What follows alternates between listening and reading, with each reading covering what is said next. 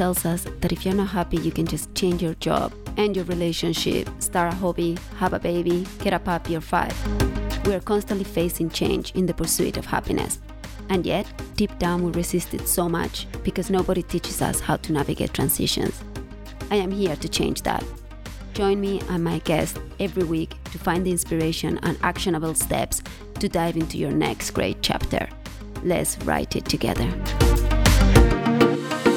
Welcome, I'm Olga Nadal and you are listening to Your Next Great Chapter, the podcast to master life transitions with ease and courage. And today's show is sponsored by Divorce for Love. For those of you new to the show, I am the founder of Divorce for Love, where I educate, inspire, and coach those going through possibly one of the most challenging transitions you may face in your life.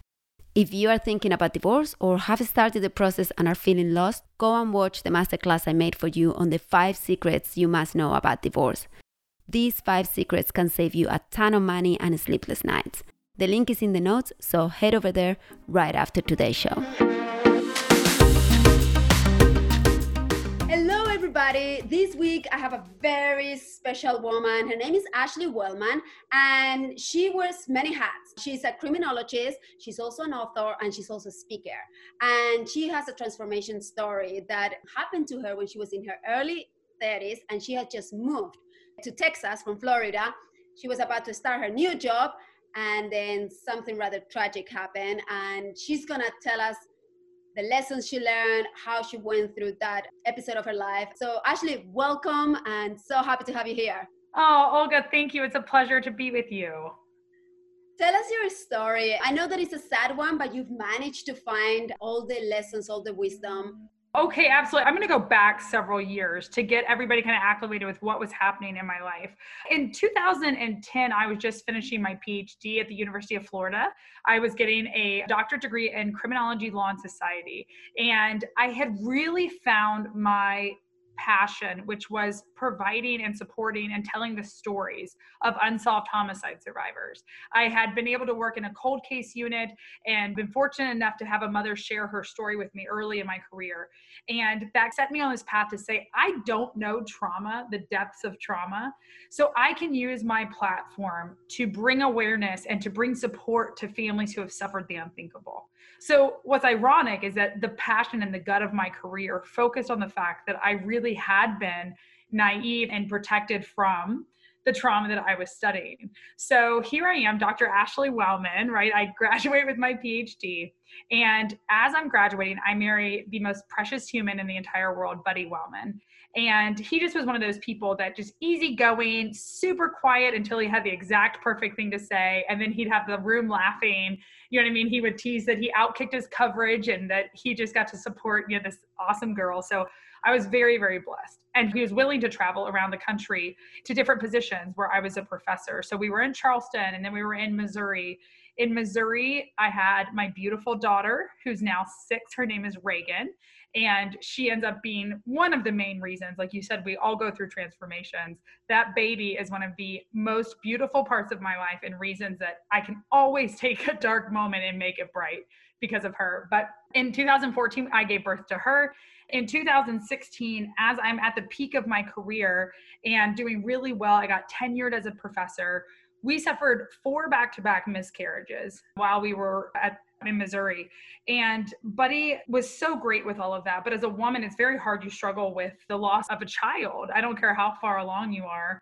But the moment you see that positive sign, you were a mom again. And I had dreams and ideas. And so Buddy was phenomenal. He always would have the right thing to say. And he said, maybe you need a change of pace. We need to start over, get a fresh start. And so we packed our family up and I sacrificed a lot of growth in my career to move to Texas, like you were telling everybody. And when I got to Texas, I was stepping down into an entry-level position still as a scholar and as a professor, but it didn't matter because I was doing it for my family. And I had really come to this place that said my happiness and my health is what is critical right now in our life. And I was really struggling to find myself again. And so I enter with this just joy and excitement and optimism of starting over.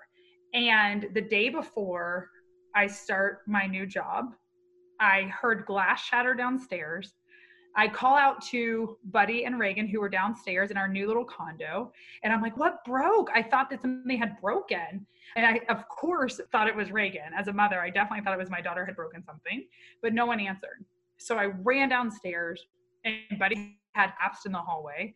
He was seizing, he couldn't breathe. And meanwhile, my 4-year-old at the time, Reagan was 4, comes around the corner and she sees her dad dying is what was happening. He, unbeknownst to us, he had a pulmonary embolism, and he would lose his heartbeat in the house with the paramedics working on him. But he would hang on for 60 more minutes. They revitalized him 4 different times, got his heart back 4 different times. And at 4:30 on August 12th, 2018, they pronounced Buddy dead. So here I am, right? I'm starting in a new place.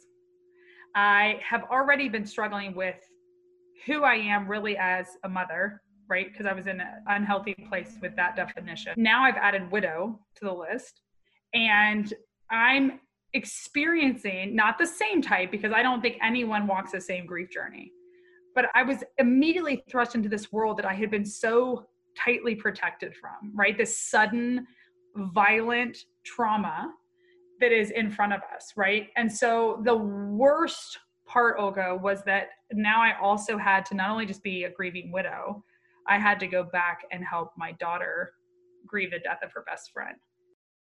That's a very dark night of the soul for you, your beautiful daughter, in a new space. I don't know if you had family nearby.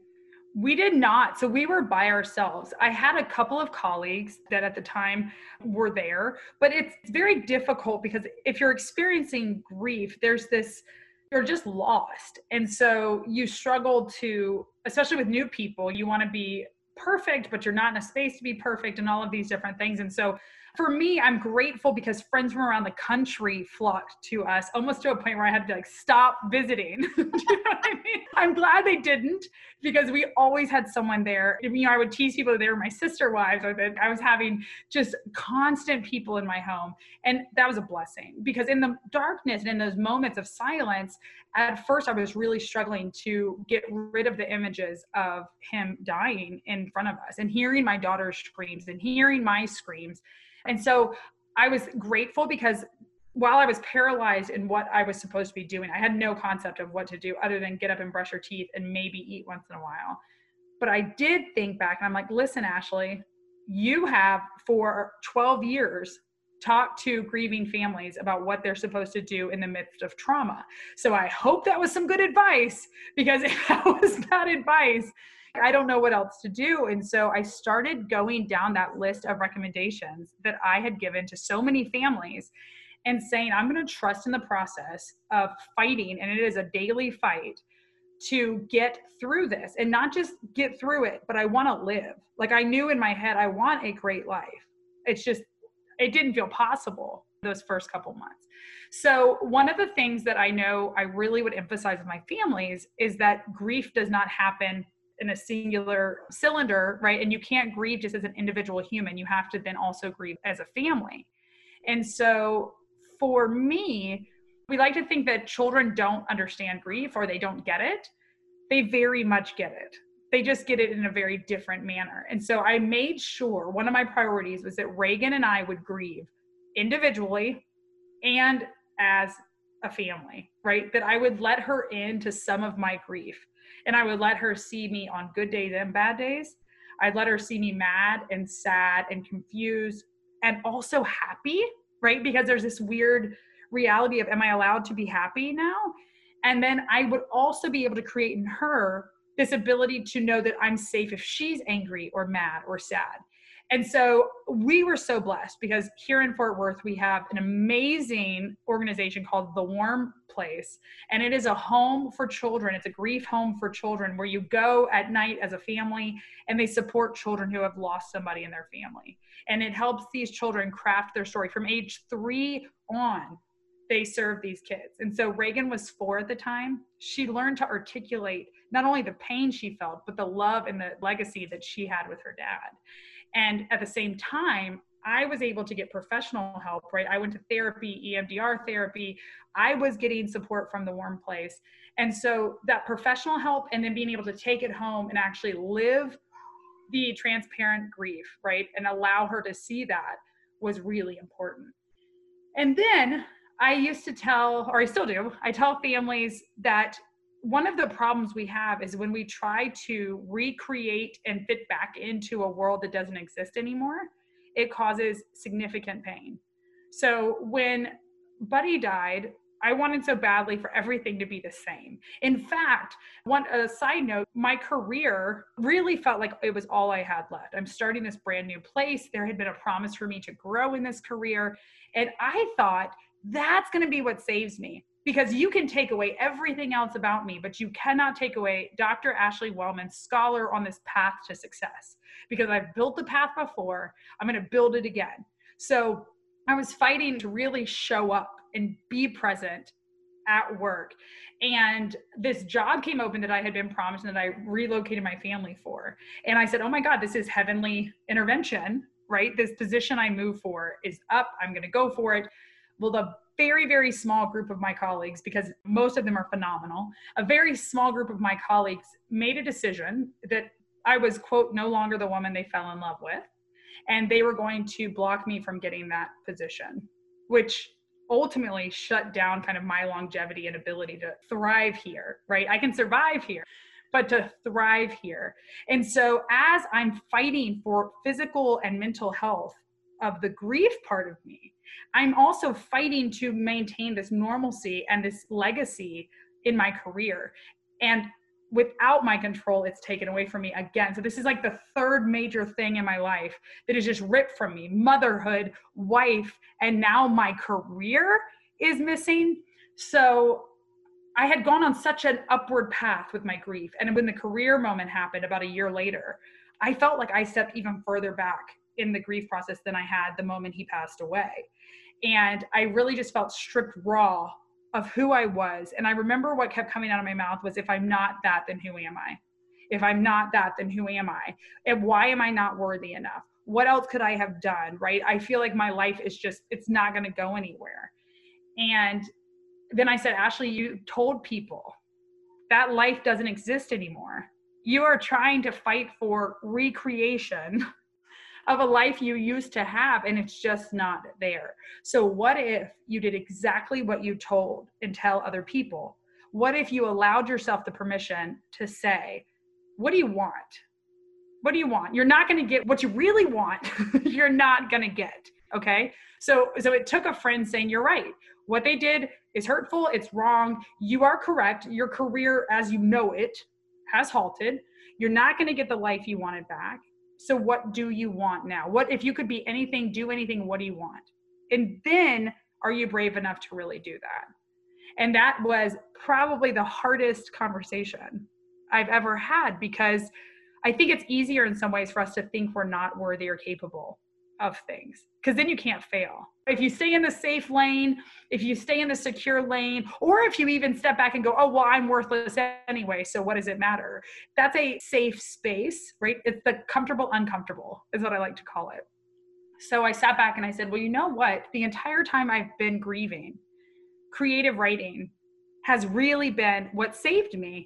And that's another thing, right? Find a passion, a new tradition that you're able to work into your life when the old you doesn't feel like it's there anymore. What's something new you can add to add color to your life? And for me, it was the creative arts and the performing arts and really writing. And so I said, well, you know what? What if that wasn't a way to survive? What if that became a way to thrive as not just Dr. Ashley Wellman, because that's always what I'm going to be. Every chapter we've accomplished and conquered, we always get to have that as part of our story. And I think that's the thing we forget. We forget that there are beautiful things that come in our life and they leave. And there's great things that end bad. But that doesn't take away that there's still these amazing parts of your story. And they taught you so many things, even the bad things, right? Teach you so many things.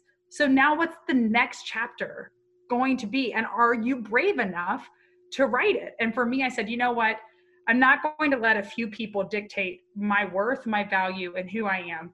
Because at the end of the day, I've got to be my best champion and fight for the same magic and the same experiences I want for my daughter, I need to fight for myself too. And so I went down and I opened up a small business, Ray of Sunshine, after my daughter. And I said, I'm going to take the children's book that I've been writing, The Girl Who Dances with Skeletons, My Friend Fresno. It's based on my daughter and her best friend who's a posable skeleton.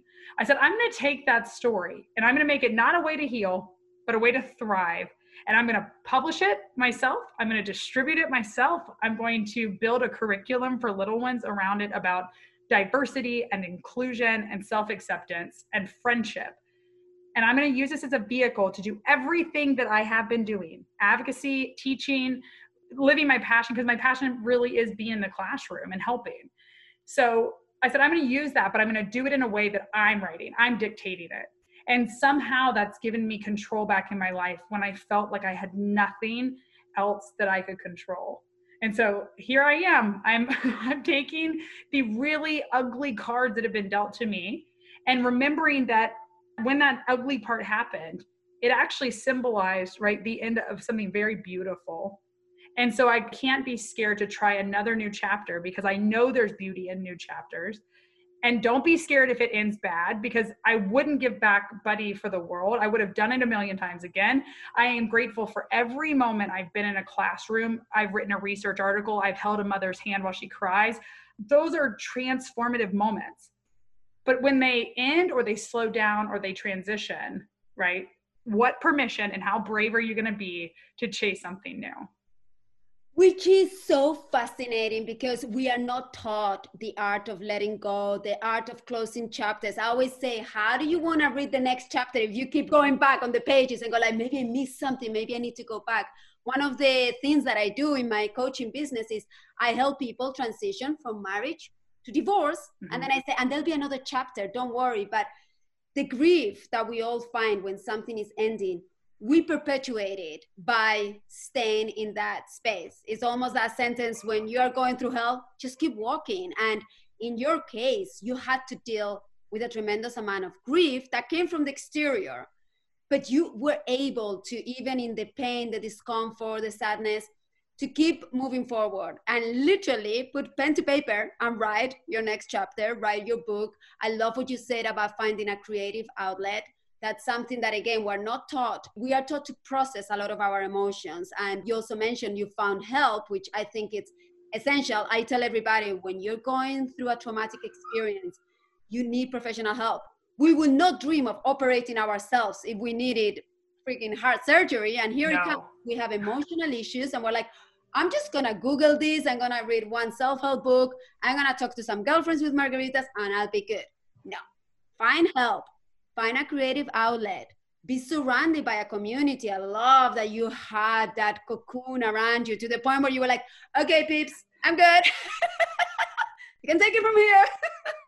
They get called, my poor cocoon gets called on all the time. And what's so cool is the moment that it's more smiles than tears, because they've been with me. We're a little past 2 years. And now they're starting to see, because I've given myself permission to face something that's really scary, right? Now I actually get that cocoon to celebrate with me and say, oh my gosh, right? But they were there with margaritas sometimes, but they were there to make sure that I was, and I think that's one of the most important things. Grief is scary and it's uncomfortable, not only for the person living it, but for the people around them. And so to hope that people practice grace and compassion, because there are many mistakes I've made. There are many steps I made that I wish I hadn't made. You know, there are nights that I grieved one way and I wish I had grieved a different way, or said something that I wish I hadn't said. But the reality is that it is just a battle. It's a daily battle and grind. And some days you're really proud of yourself, and other days you might say, I wish I had done something different, but I didn't. So you've got to rectify the fact that it's just a kind of a bumpy, wild ride that you didn't ask to be a part of. And as a friend and caregiver, right, someone who's helping with that, trying to have the grace and understanding that, one, if you ask to help, you got to mean it and show up even on the ugly days. And two, just to have that grace and understanding that you would pray someone had with your own child or with yourself, that sometimes it just comes out ugly, and that's okay, because there will be a day that those margaritas are shared over laughter and not tears. Now that you've been on both ends of the spectrum of helping people with trauma and going through your very own trauma, is there some advice that you have for those, like, I'm looking at it from the outside and going, if I want to help somebody who is going through major grief, you just say, be available. If you say that you're going to be there, be there. Is there any no-nos that you are like, please, people, don't do that to people who are suffering too? Yeah, a big no-no, which I have been guilty of myself until I literally took a PhD and living it to get over some of these things, but trying to explain away the pain. You don't have to do that for people, right? Letting them mourn and be sad. And it might not be in the timeline you want, but for so many people, I think we've been conditioned to say, oh, okay, the default is they're in a better place, or it was God's plan, or don't worry, you can love again, right? No. Right this second, I want you to say, this is unfair, this is tragic, this hurts, I'm here. And that's it, right? And just to listen to me and let me be. So I had a great friend. She's actually a mother that started as a survivor that I supported and now is a very dear friend with me. She called the other night and she was mourning a loss of a career moment that was very much tied to her son's death. And she said, Ashley, what am I supposed to do? Business. And I said, you know what you're supposed to do right now? Tonight, you're just supposed to say, this sucks. I'm angry. And you're supposed to cry. And if you want to break something, do that. And go take a bath and just be in the suck right now.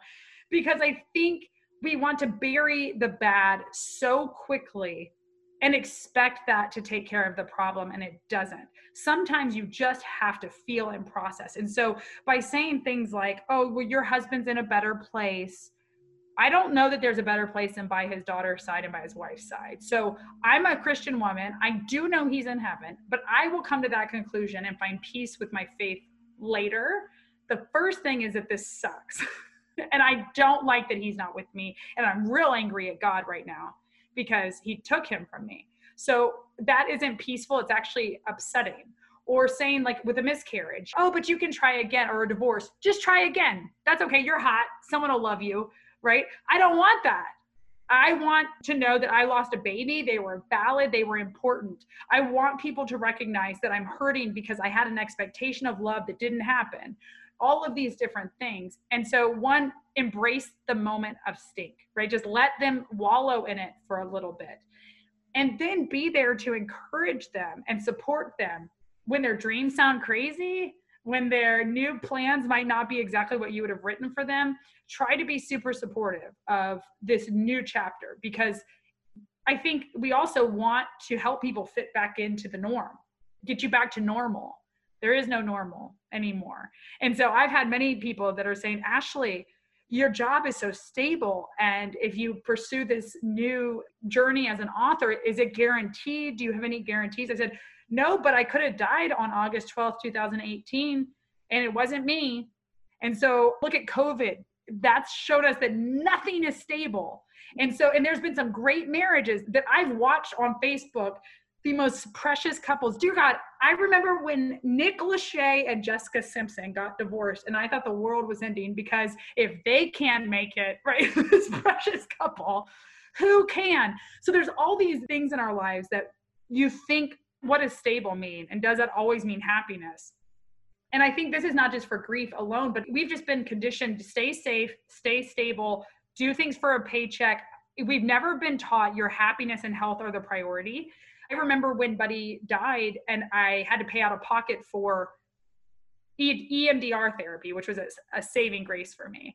But it was expensive. And I remember saying, I can't afford this right now. I'm a widow.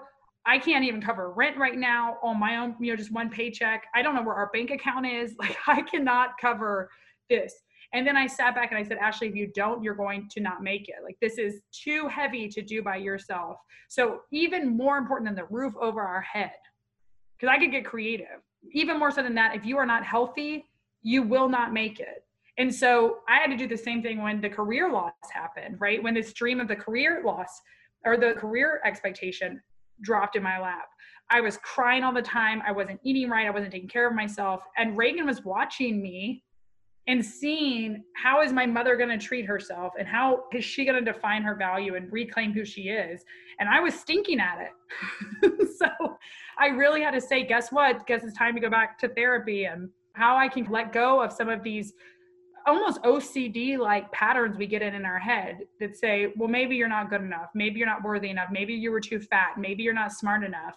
And you do these horrible self-talk messages to yourself.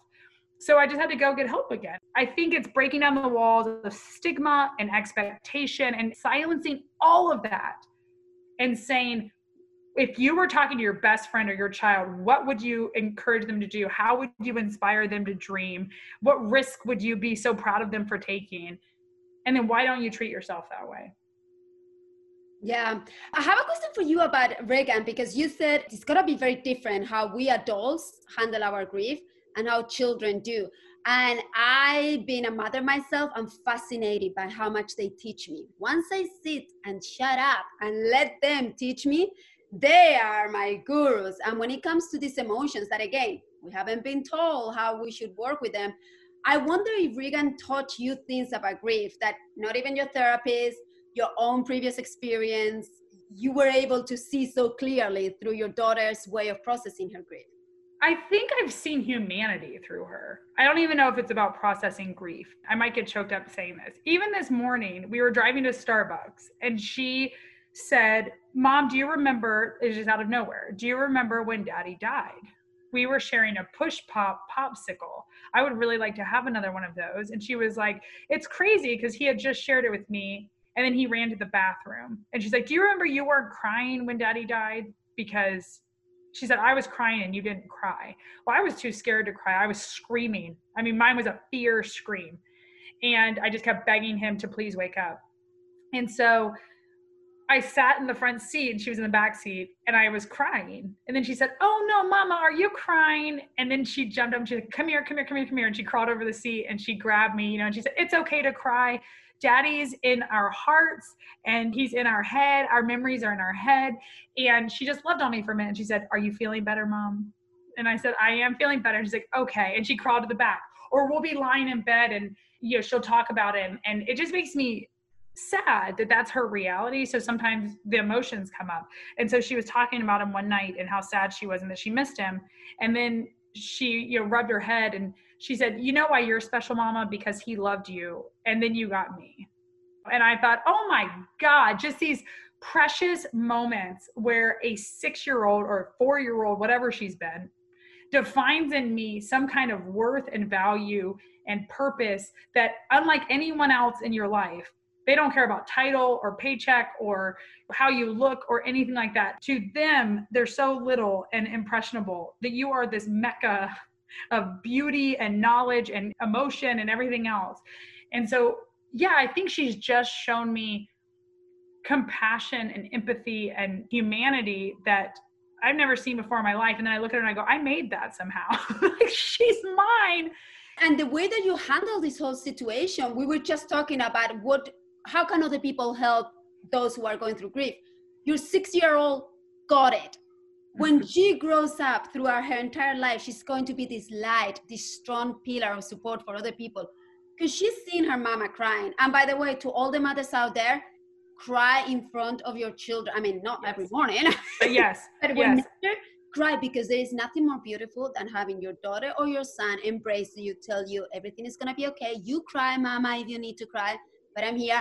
It just, to me, just tells me, okay, the world is fine. And it lets them know it's safe to be so vulnerable too. So on days, I'm hoping nothing ever happens to her, but on the days where she feels broken and unworthy, she's been the one to see me fight that fight, to fight for resources, to reclaim who I am. And so I want her to see the good, the bad, the ugly, even with the book, even with the business. There have been moments where I'm a type A perfectionist OCD. So there's definitely moments where my emotions get the best of me as an artist. So I got a proof version of the book. The book is beautiful, but I opened up this proof version and the coloring was just different because one had been printed on a quick print machine. One was on the big print machine. So it was not ugly. It was different. I don't do different. So I open it and I was like, this is shit. throw it away, burn the whole house, burn it down. I'm quitting. I don't know what's happening. But it wasn't funny. It was devastating to me. And she let me do my thing. And then I said, let's just go to bed. I'm going to put you to bed. And we get upstairs and she goes, do you want to know what I think about the book? And I said, sure, Reagan. And she said, it is perfect. It's perfect. And she said, no one else knows that it's different. This is a 6-year-old. No one else knows that it's different. It was beautiful to start with. And if it's almost perfect, it's perfect. And you've got to just be happy that you have it. And I went, oh my gosh, yes. And then I went to sleep on it. I woke up the next morning and I called a friend who had listened to me get upset too. And I flipped through it. I said, it's actually really beautiful, isn't it? And he said, yeah, crazy. Like, of course it is. We have to listen to these little creatures. We did it. Seriously, with this whole coronavirus and the long distance learning, at first I was like, oh my God, my days are going to be gone. I need to work. I need to do all these things. Like you said, now they work next to me. And whenever I have a problem, it's like my son is 12 years old. Alex, I can figure out how to turn on some program. He comes over, he helps me, I help him. It's like a different experience. They are little creatures with so much wisdom. We may not have believed it in the past, but I think that especially with the way that I see women in this generation, I think that they're rising up, they're showing these powerful, different facets of us. And I think that the next generation is just going to be so beautiful, which takes me to our final questions, which is so sad because I could keep talking to you forever. I'm looking at your beautiful book behind, my friend Fresno, and I'm wondering, what is your next great chapter, your next great book? What is it? Well, I hope the next great chapter is that Ashley, the children's book author, really gets to dig her feet in and rock that part of my life, because I am awaiting the final shipment of inventory. I was a wild woman. I'm going to do it all by myself. So the inventory's coming. I'm scheduling story times, school fundraisers, partnering with children's boutiques. I haven't even gotten started. It's just starting. So I'm really excited about that. But the ultimate reason I'm excited about it is because our children really are, like you said, they're the really special parts of our lives and our world around us. And so the book focuses on making sure that children who feel like in some way they're different, I don't care if it's religion or race or gender identity, but if you are different, Reagan comes to the table as of now at age 6, her big difference is that she doesn't have her daddy and she witnessed significant trauma. There are definitely moments where she feels alone and different and sad because that's her reality. But I remind her, Reagan, just like you said, Reagan, do you know that 1, you were your dad's baby, which makes you this special being? But 2, do you know that what you've been through makes you so empathetic and so kind? You've been such a good friend to people. You look for the magic in people. That's special, Reagan. Everyone's going to want to be around that, right? And so I try to talk to her, and my goal is to talk to other kids about the fact that whatever it is about you that other people might be scared of. The book actually starts with, I used to be afraid of monsters under my bed, but now I welcome them. I've learned that scary things are often just misunderstood. And I can't think of a better message to people, not even just kids, to people, that the things that scare us, it's not really that they're scary. It's that we don't, won't, or haven't started to understand what they are, who they are, what it is. And so my hope is that that story makes its way into a lot of people's hands and into schools, so that it's a launching point for families to say, how is my child, how are you, perfectly unique and wonderful because you're you, not because of anything else, just because you're you. And then when we look at the world around us, what special things do we know about people who are different? And it's just the start of a long conversation with my friend Fresno, because book 2 and 3 are hopefully going to be Fresno Finds His Heart and Fresno's First Christmas. Both of those are in the works. So we are just getting started. I'm hoping that everyone joins our skeleton crew. If they want to do that, they can jump on www.myfriendfresno.com. That's where you can shop and play, or you can follow us on social media at myfriendfresno. I love it. And I'm going to put it on the show notes, because I second your hope. The world needs to stop looking at other differences and different people as monsters. Let's just bring them out of the closet and have a conversation. I love your creativity. I love that Oh my goodness. You were exposed to trauma. I remember at the beginning of our conversation, you were like, oh, I want to help people with trauma. And then life said, okay, well, experience it too so you can help people heal better. And I love that you are such a beautiful light. My last question, Ashley, where do you see the world heading to? What is the next chapter for our beautiful world? I'm going to answer what I hope happens with our beautiful world, because what I see, I don't love all the time, because I think what's thrust in front of us with the media and with the stories we hear, because we're so removed from everybody. We hear the ugly, the bad, the sad, but I want to start seeing what really happens all around us is the humanity, is the joy, is the celebration of individuals. And I think right now, everything's divided. Politics, religion, races, genders. The reality is that we are not going to enjoy life at the fullest until we realize we are better together, and that everyone around us has the ability to enrich our lives without a threat to our beliefs, without a threat to who we are or to our success. But if we only surround ourselves with people like us, right? What a boring world. So my hope is that we just start dancing with skeletons and we start embracing those around us and make a rich, diverse kind of tapestry of faiths and gender identities and sexualities. And then we all go, you know what? At the core, we are human. And when we all start fighting for human things, right? And it doesn't always have to carry a label or a political party or anything like that. It's just the ultimate humanity. I cannot wait to join that dance. I love it, Ashley. Thank you so much.